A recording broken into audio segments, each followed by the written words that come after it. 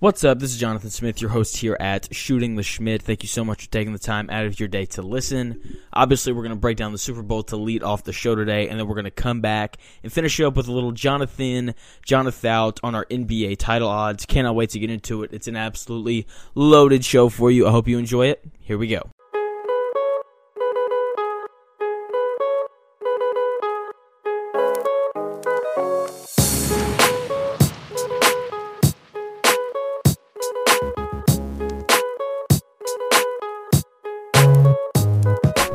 All right, let's talk about the Super Bowl. Happened last night. Obviously, the Chiefs won 38-35. Absolutely great game.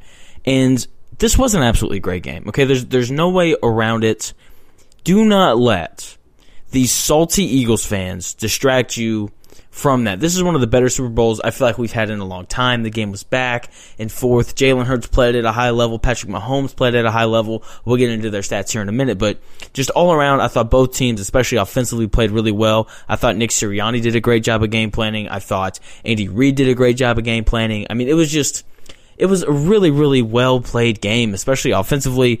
I mean, this is the most scoring we've ever had in a Super Bowl. This is the first time ever that both teams have gone over 35 points in a Super Bowl before. Okay, like I said, both offenses absolutely clicking. Both teams able to run the ball. Both teams able to throw the ball, right? Like, let's look at these quarterback stat lines here real quick. Patrick Mahomes, 21 for 27, 182 yards, 3 touchdowns, no interceptions, and a 26-yard scramble late to set them up for the game-winning field goal. Hurts, 27 for 38, 304 yards, a touchdown, no interceptions, 15 carries for 70 yards, and then a Super Bowl record, 3 rushing touchdowns by a quarterback. Both of these guys were on their game, to say the least. Okay, like they both played at an extremely high level, and it was so much fun to watch these two guys go back and forth, right? Both teams, I thought, executed their game plans really, really well. Okay, Philly won time of possession, dominated time of possession with 35 minutes. They ran the ball extremely well and kept Patrick Mahomes off the field. They put Devontae Smith and A.J. Brown in great they gave them both great opportunities to make plays. Obviously, A.J. Brown with the big touchdown catch, Devontae Smith with the big play late in the game against the busted coverage. Like, the stars showed up. Okay, for Philly. Well, on offense they did. We're going to talk about their defense here in a minute. Kansas City, I thought, did a really good job of negating this Philadelphia Eagles pass rush, okay? People talked about this Philadelphia defense all week coming into this game, to a point where it was really, really annoying. I'll be honest with you.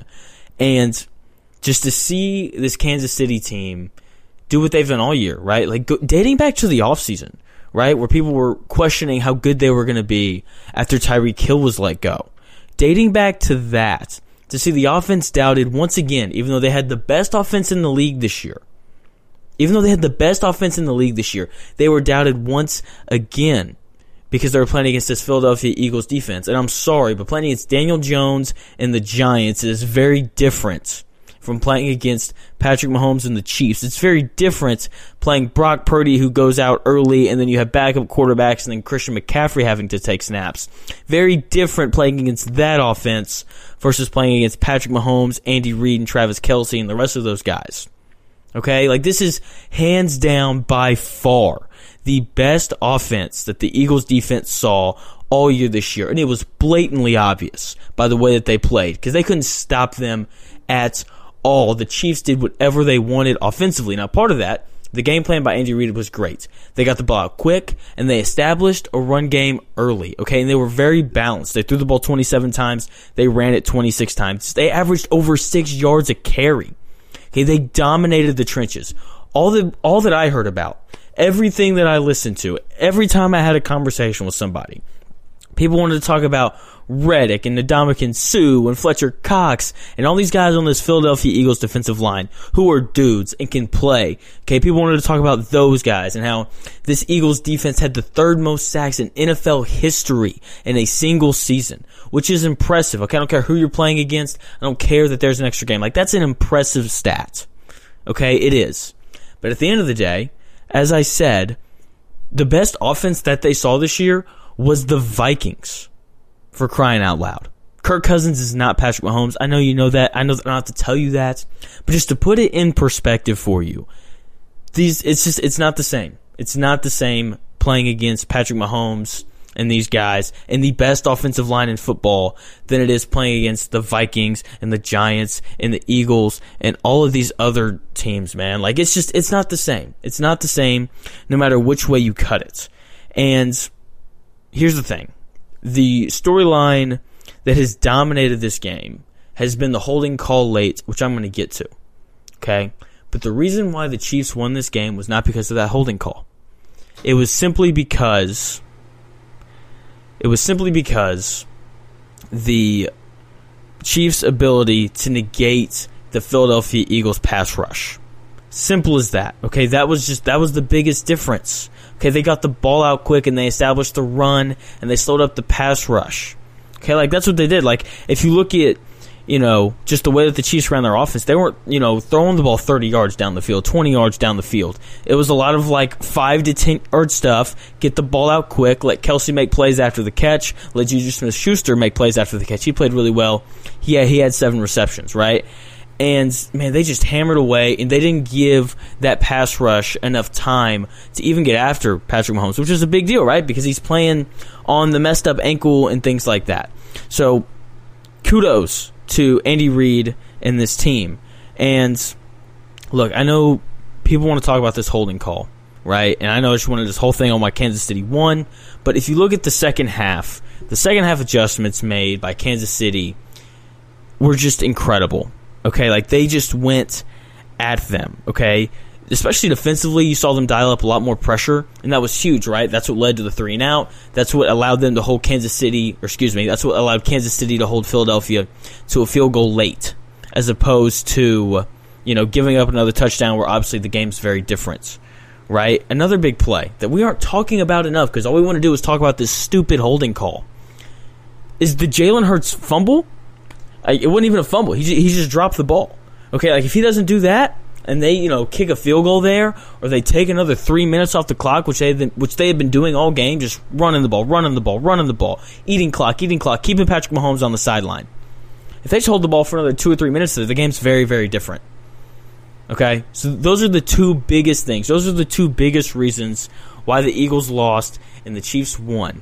Okay, the Eagles had a terrible turnover, and the Chiefs made excellent second-half adjustments that allowed them to get a couple of stops, and it allowed their offense to absolutely get rolling. Okay, they scored on every single possession in the second half. Okay, they did. Simple as that.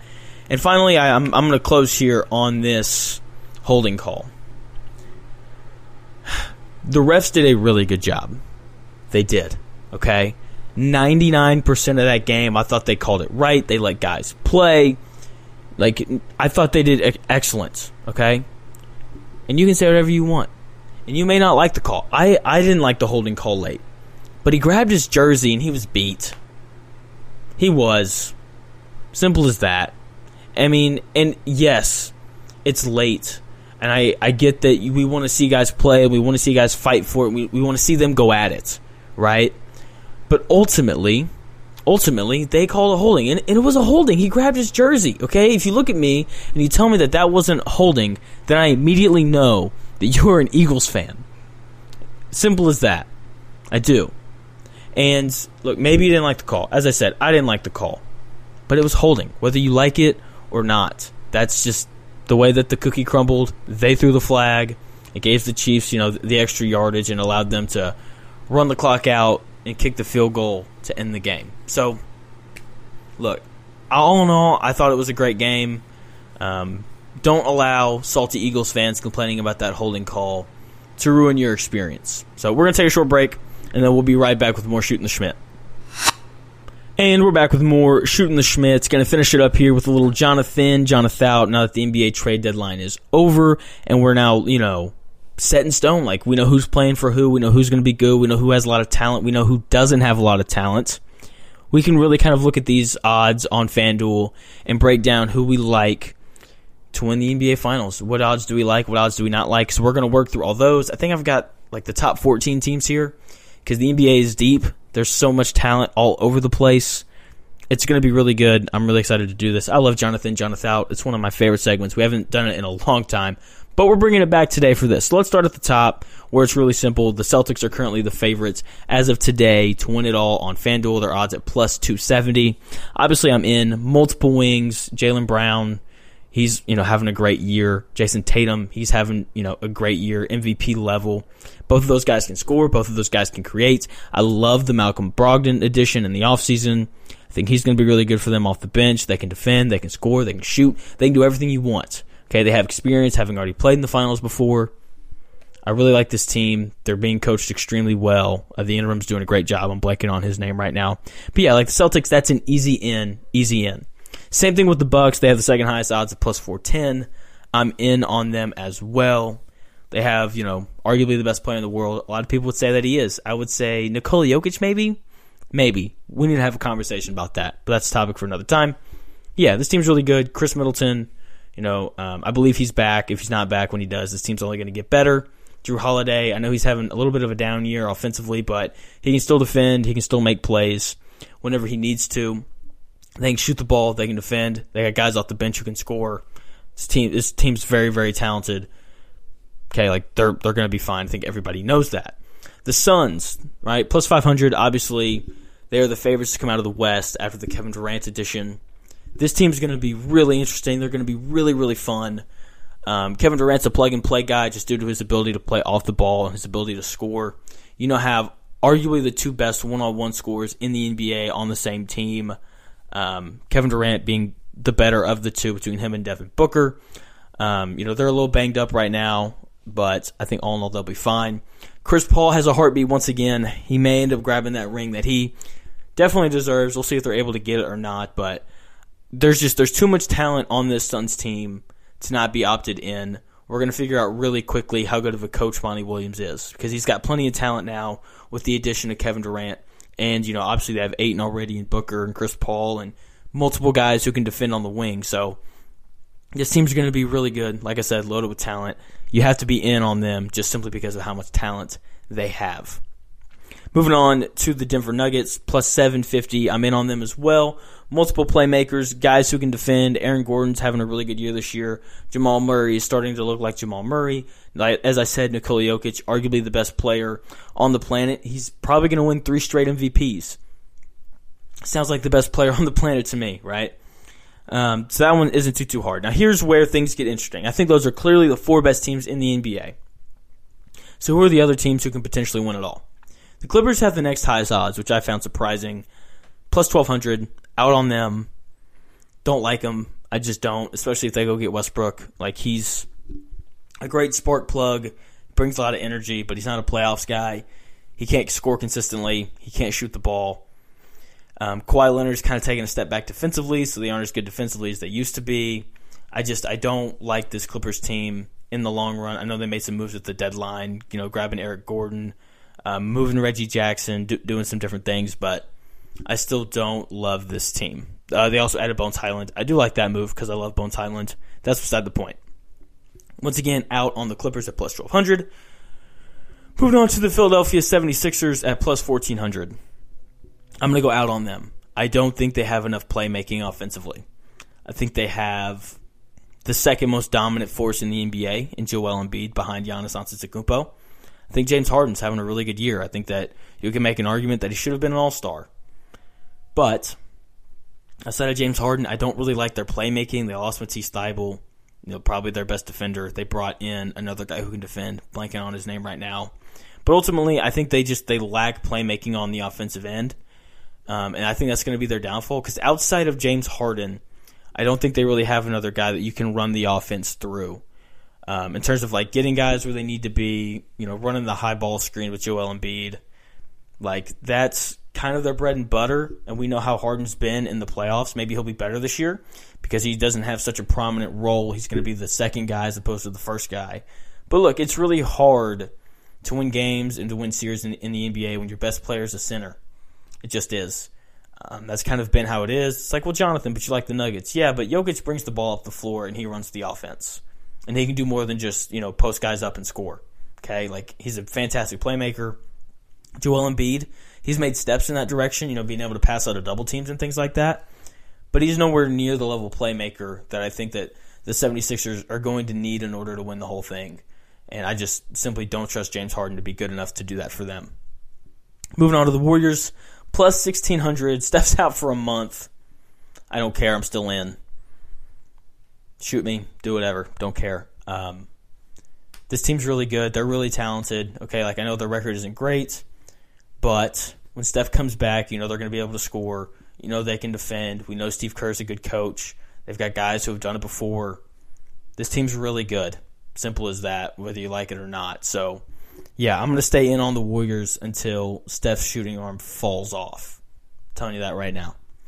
Moving on to the Mavs at plus 1,700. I'm in just for fun. I like this team. I think they're going to be able to score a lot of points. Are they going to be able to get stops? No.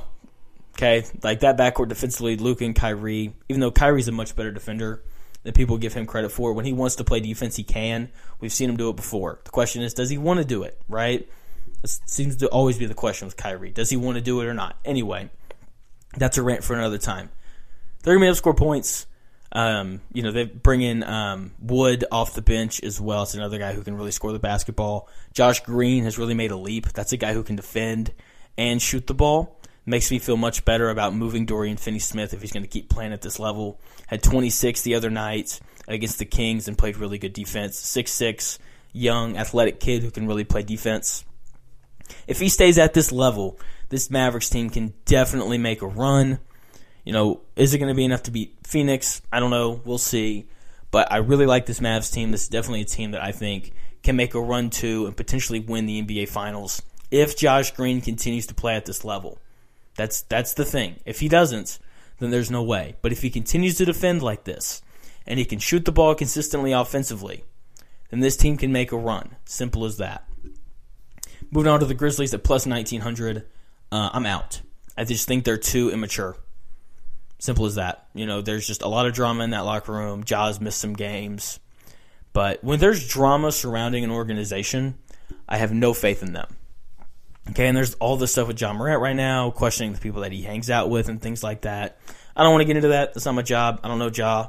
I don't know what his friends are like. I've just read the reports. They don't seem like great people. That's really concerning. Excuse me. But yeah, that's really concerning. I don't trust them mainly because of that. Moving on, I've got the Cavs at plus 3,000. I'm in. I really like this Cleveland team. Donovan Mitchell can score. Garland can score. Mobley, you can run the offense through him. He's had some really good scoring nights. Jared Allen and Mobley defensively are incredible. This Cleveland team is really, really good. I think people are sleeping on them majorly. Okay? Several guys who can score. Several guys who can, make plays with or without the ball. Several guys who can shoot. Several guys who can defend. I mean, this Cleveland team is absolutely loaded. I really like them. Watch out for Cleveland. I'm telling you right now, they're going to make a run. I like them more than Philly, a lot more than Philly. Multiple bigs who can play defense, multiple guards who can handle and play make, multiple guys who can shoot, multiple wings who can defend. I love Cleveland. I'm telling you right now. Write it down. This Cleveland team is really, really good, and they are not getting the respect that they deserve. Two more, and then we're done. My throat's, it's a little rough right now. The Lakers, plus 5,500. I'm out. I think they're old. I don't think Anthony Davis can stay healthy. Look, LeBron, he's scoring a lot of points. That's great. That's not what LeBron wants to do, though. He wants to create for his teammates. There just isn't enough scoring. I know they added D'Lo and a couple other guys, but after seeing what... Testing. Okay. But after seeing what the rest of the West has done, I don't know how you can like the Lakers to make a run. Simple as that. Sorry. I know all the LeBron guys out there want for the Lakers to make a run. I don't think that they're going to have the talent or the depth to match up with Phoenix or Dallas or the Nuggets. Simple as that. And finally, the last team that I'm in on this team. I really like this team. I probably shouldn't, but I do. That is the New Orleans Pelicans at plus 6,000. They're talented. They've got older, experienced guys, too, unlike Memphis, who can kind of help lead the way for guys like Zion. And, Brandon Ingram's been around the league for a little bit longer than I think we realize now. So if Zion's healthy and Zion's able to play, him, McCollum, and Ingram, that's as good a three as anybody in the league. They've got guys who can play defense. They've got guys who can play make. That's a really, really good basketball team down there in New Orleans. I really like them as well. So that's going to do it here at Shooting the Schmidt. One more time for your JonathIN, JonathOUT. I'm in on the Celtics, in on the Bucks, in on the Suns, in on the Nuggets, out on the Clippers, out on the 76ers, in on the Warriors, in on the Mavs, out on the Grizzlies, in on the Cavs, out on the Lakers, and in on the Pelicans. This could all change. Injuries and things like that happen. But as of right now, these are the teams I like. These are the teams that I don't like. That's going to do it here at Shooting the Schmidt. Thank you so much for taking the time out of your day to listen. It was a good pod. I hope you enjoyed it. Like, rate, subscribe, do all those different things. And I will talk to you all again on Thursday.